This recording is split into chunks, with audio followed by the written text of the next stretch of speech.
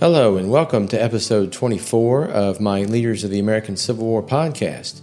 In this episode, we continue our discussion of General Thomas J. Jackson. Now, before we get started, I'd like to make a request of my kind audience. If you happen to be listening to this podcast on Apple or Spotify or any app that allows you to do it, please take a moment and rate the podcast. Hopefully 5 stars, of course, and also write a review if you care to. This helps others to find the podcast, and it's also enjoyable for me to read your feedback. I'm in the process of creating a social media page, which soon should allow for easier interaction. Okay, about 10 years before the Civil War, on August the 13th of 1851, Major Thomas J. Jackson reported for duty at Virginia Military Institute, or VMI. He was 27 years old, and he was known to most people as Tom. S.C. Gwynne, in his book Rebel Yell, describes him in the following way. By most accounts and photographic evidence, he was, if not exactly handsome, a reasonably good-looking young man. He was tall. At just under 6 feet, he was nearly 5 inches taller than the average American male of the era. He weighed about 170 pounds. He wore his medium brown hair short in the military style of the day, and sported side whiskers that extended nearly to the bottom of his chin, another Army affectation. He had a wide forehead, a sharply defined aquiline nose, a small, firm mouth, and strikingly transparent gray-blue eyes. From the moment he arrived at VMI, his appearance was awkward. He wore his very best outfit with double-breasted blue frock coat, tapered white pantaloons, and artillery boots. However, he was also wearing a kepi hat that was pushed too far forward to see his face, and his boots were so enormous they appeared to swallow up his legs, which walked in unnaturally long strides. Almost immediately upon arrival at VMI, the cadets mocked his appearance, with one cadet saying, "Come out of them boots. They are not allowed in this camp." This treatment signaled the beginning of the trials that Jackson would endure while at VMI.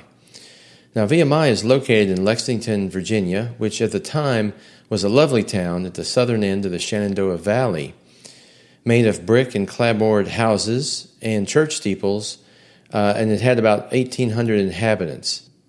The town had been settled by Scots, Irish, and German immigrants who had migrated from Pennsylvania in the 1700s.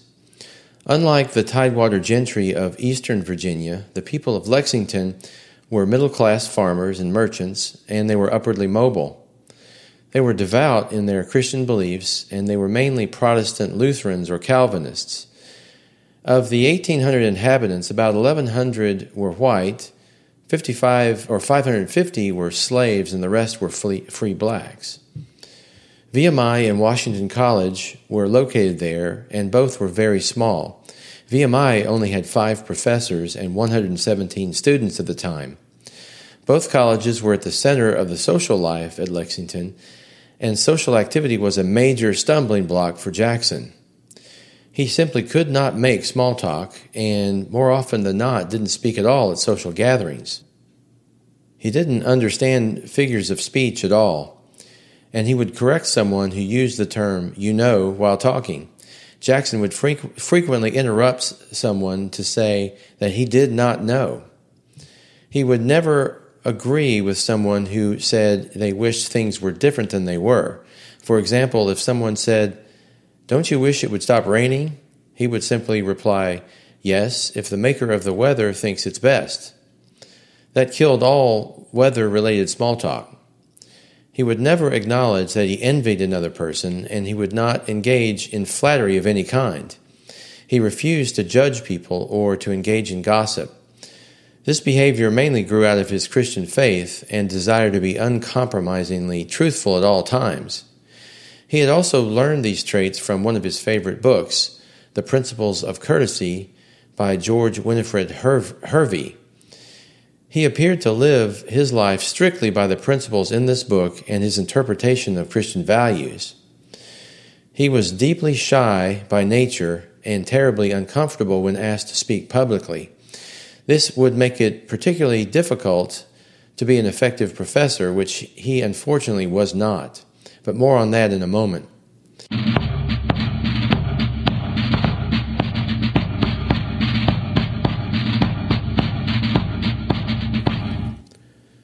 Jackson's defining personality trait, in my opinion, was an iron will and a determination to never give up, ever. As an example of this, he was terrified of public speaking, but rather than give in to his fear, he joined a local debating society. Now, this was an excruciating experience for him, and his fellow debaters felt it along with him. When speaking, he would get red-faced and flustered. Then he would get confused and stop talking altogether. But he never accepted defeat and never gave up, even when humiliated again and again in the course of a typical evening. Also, when asked by his pastor to lead prayers in church, Jackson willingly complied. The prayers he offered were indeed just as painful for the audience as they were for him. But here, too, Jackson refused to quit. When the pastor, out of respect for Jackson's feelings, did not call on him for a few weeks to pray, Jackson protested. "My comfort or discomfort is not the question," he said.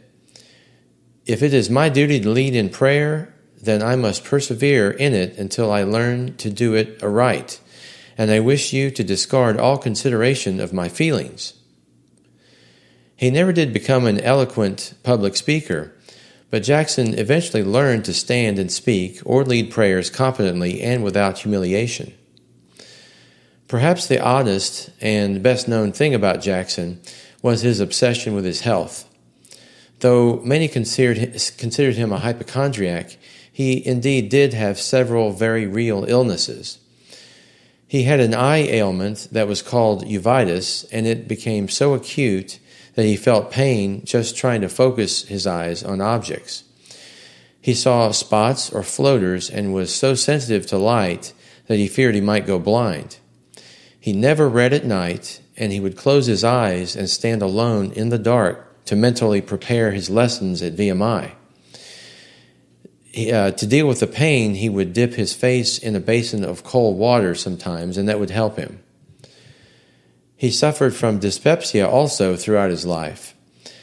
This affliction caused him constant pain and limited his diet to mostly just cornbread and water. He suffered from eye and ear infections and eventually lost the hearing in his right ear. Jackson was indeed obsessive about his health. In addition to his eyes and his digestive system, he worried about his hearing, his throat, his liver, kidneys, nervous system, muscles, and his circulation. In addition to his health obsessions, there were many stories about his behavior, some of which were true and some were apocryphal. Some of these are that Jackson believed that one of his legs was heavier than the other, and that one arm was also heavier as well. For this reason, it is said that he had the habit of raising the heavy arm straight up so that as he did, the blood would run back into his body and lighten that limb.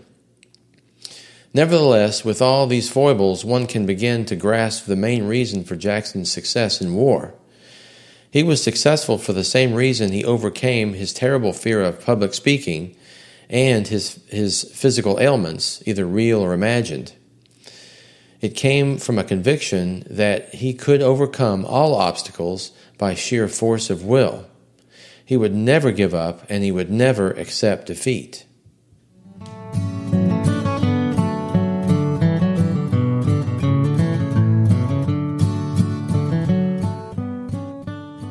The main course Jackson taught at VMI was called Natural and Experimental Philosophy, or what we might call physics today. It was a very difficult course, but one that Jackson had excelled at West Point. However, being a good student is not the same as being a good professor. According to the many accounts left by his former students, he did not really teach at all.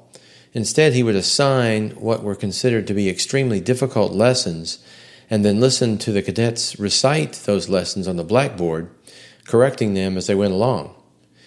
He didn't offer guidance or explanations of the material. When the confused cadets asked him to explain some point of the lesson, Jackson's answer was simply to recite back to them the exact words of the text. He had committed these lessons to memory and then rehearsed for hours in the darkness due to his eye pain. He had nothing else to offer them and no help of any kind during class. This frustrated the cadets and led to nicknames like Old Tom, Tom Fool, Old Hickory, and Squarebox in reference to his large feet. By the end of the first year, it had become common knowledge that Major Jackson was the worst teacher at VMI. Even Colonel Francis H. Smith, VMI's superintendent at the time, acknowledged his failure. Later, after Jackson became famous, Smith wrote, "He had not the qualifications needed for so important a chair. He was no teacher, and he lacked the tact required in getting along with his classes. He was a brave man, a conscientious man, and a good man, but he was no professor." Over time, the cadets increasingly made fun of Jackson. They drew caricatures of his large feet on the chalkboard and humiliated him with catcalls in the hallway. Through all of this, Jackson never lost his temper or his dignity. Instead, he took it all in stride and was perfectly imperturbable. He acted as though he were too thick to understand what was really happening. "They played tricks on him, they made sport of him," wrote D.H. Hill, a math professor at Washington College at the time. "They teased him, they persecuted him, all in vain. He turned neither to the right nor to the left, but went straight on his own ways." Many of his students actually admired him for his convictions and for his well-known record of service in the Mexican War. He was also admired for his strong sense of duty and for his Christian ethics. However, Jackson had several confrontations with cadets, the most notable of which was with James A. Walker. Walker was a highly ranked student in Jackson's trigonometry class who challenged Jackson over a problem he had written on the blackboard. When Jackson told him to be quiet, Walker refused, at which time Jackson placed him under arrest. Walker was eventually court-martialed and dismissed from the school. And when this happened to Walker, it is said that he challenged Jackson to a duel and demanded satisfaction.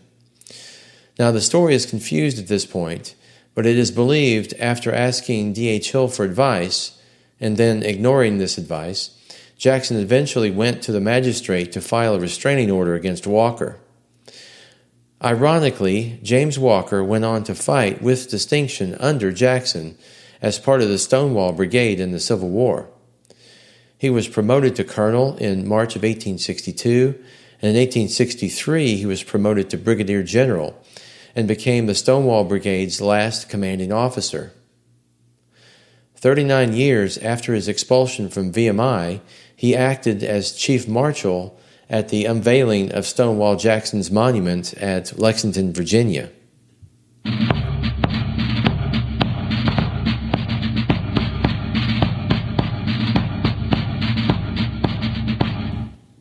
Now, Walker wasn't alone. In fact, so many alumni complained about Jackson that a full-scale protest was made in 1865 in which an investigation was undertaken to determine his worthiness to teach science at the Institute. In July, the alumni presented a resolution condemning the mismanagement of the Department of Natural and Experimental Philosophy and saying that Jackson lacked, quote, "capacity adequate to the duties of the chair," unquote. However, after all of this, nothing happened. The VMI board decided simply to table the resolution, and that was the end of it. Now, considering how difficult it must have been for Jackson to work in a job for so many years in which he was clearly not competent, it's amazing that he stuck it out. As we've discussed already, however, Jackson never quit and he never admitted defeat, even when he was clearly defeated. He believed God had placed him there, and he persisted because he thought God wanted him to. Now, Jackson was also an instructor of artillery at VMI, and he was much better at this job. In fact, he was known to teach the best artillery course in the South, many considered equal to that of West Point. During his 10 years at VMI, he taught many future Confederate officers their artillery skills. That included many who would eventually be under Jackson's command. Now, meanwhile, another of Jackson's idiosyncrasies was he was known to have problems with officers of elevated rank and men in authority over him. This was evidenced by an incident with VMI Superintendent Smith, in which Jackson believed he was unfairly reprimanded. He demanded that Smith put his reprimand in writing and allow him to defend the charges. The incident did not go any further, but Jackson's relationship with Smith was poor from that point onward. His problems with authority were also evident in his career as an antebellum Army officer. Years earlier, during a posting at Fort Meade, Florida, his commanding officer was William H. French. Jackson was quartermaster at the fort, and the posting went well enough at first. Then he came under heavy, intense criticism from French for his performance on several expeditions in the Florida swampland. He had not performed up to expectations of French. Jackson's health problems became worse under this heavy criticism, and he tried and failed to be transferred to another post. But then Jackson turned the tables on French and took things up a notch to a full-scale feud. Jackson filed charges against his commander French for interfering with his job as quartermaster, and also for cheating on his wife with a servant girl named Julia. The charges of adultery appear to have been unfounded, and indeed his case against French was weak, but Jackson persisted. His religious convictions took over, and he was relentless in his attacks on French. After many months of intensive back-and-forth charges, one against the other, French began to unravel. Jackson was placed under arrest by French until the matter was finally put to rest by General David Twiggs in Tampa. Then his request for a new posting was finally approved. Jackson, meanwhile, seemed unscathed by what happened at Fort Meade, but French and his family were overcome with anger and shame.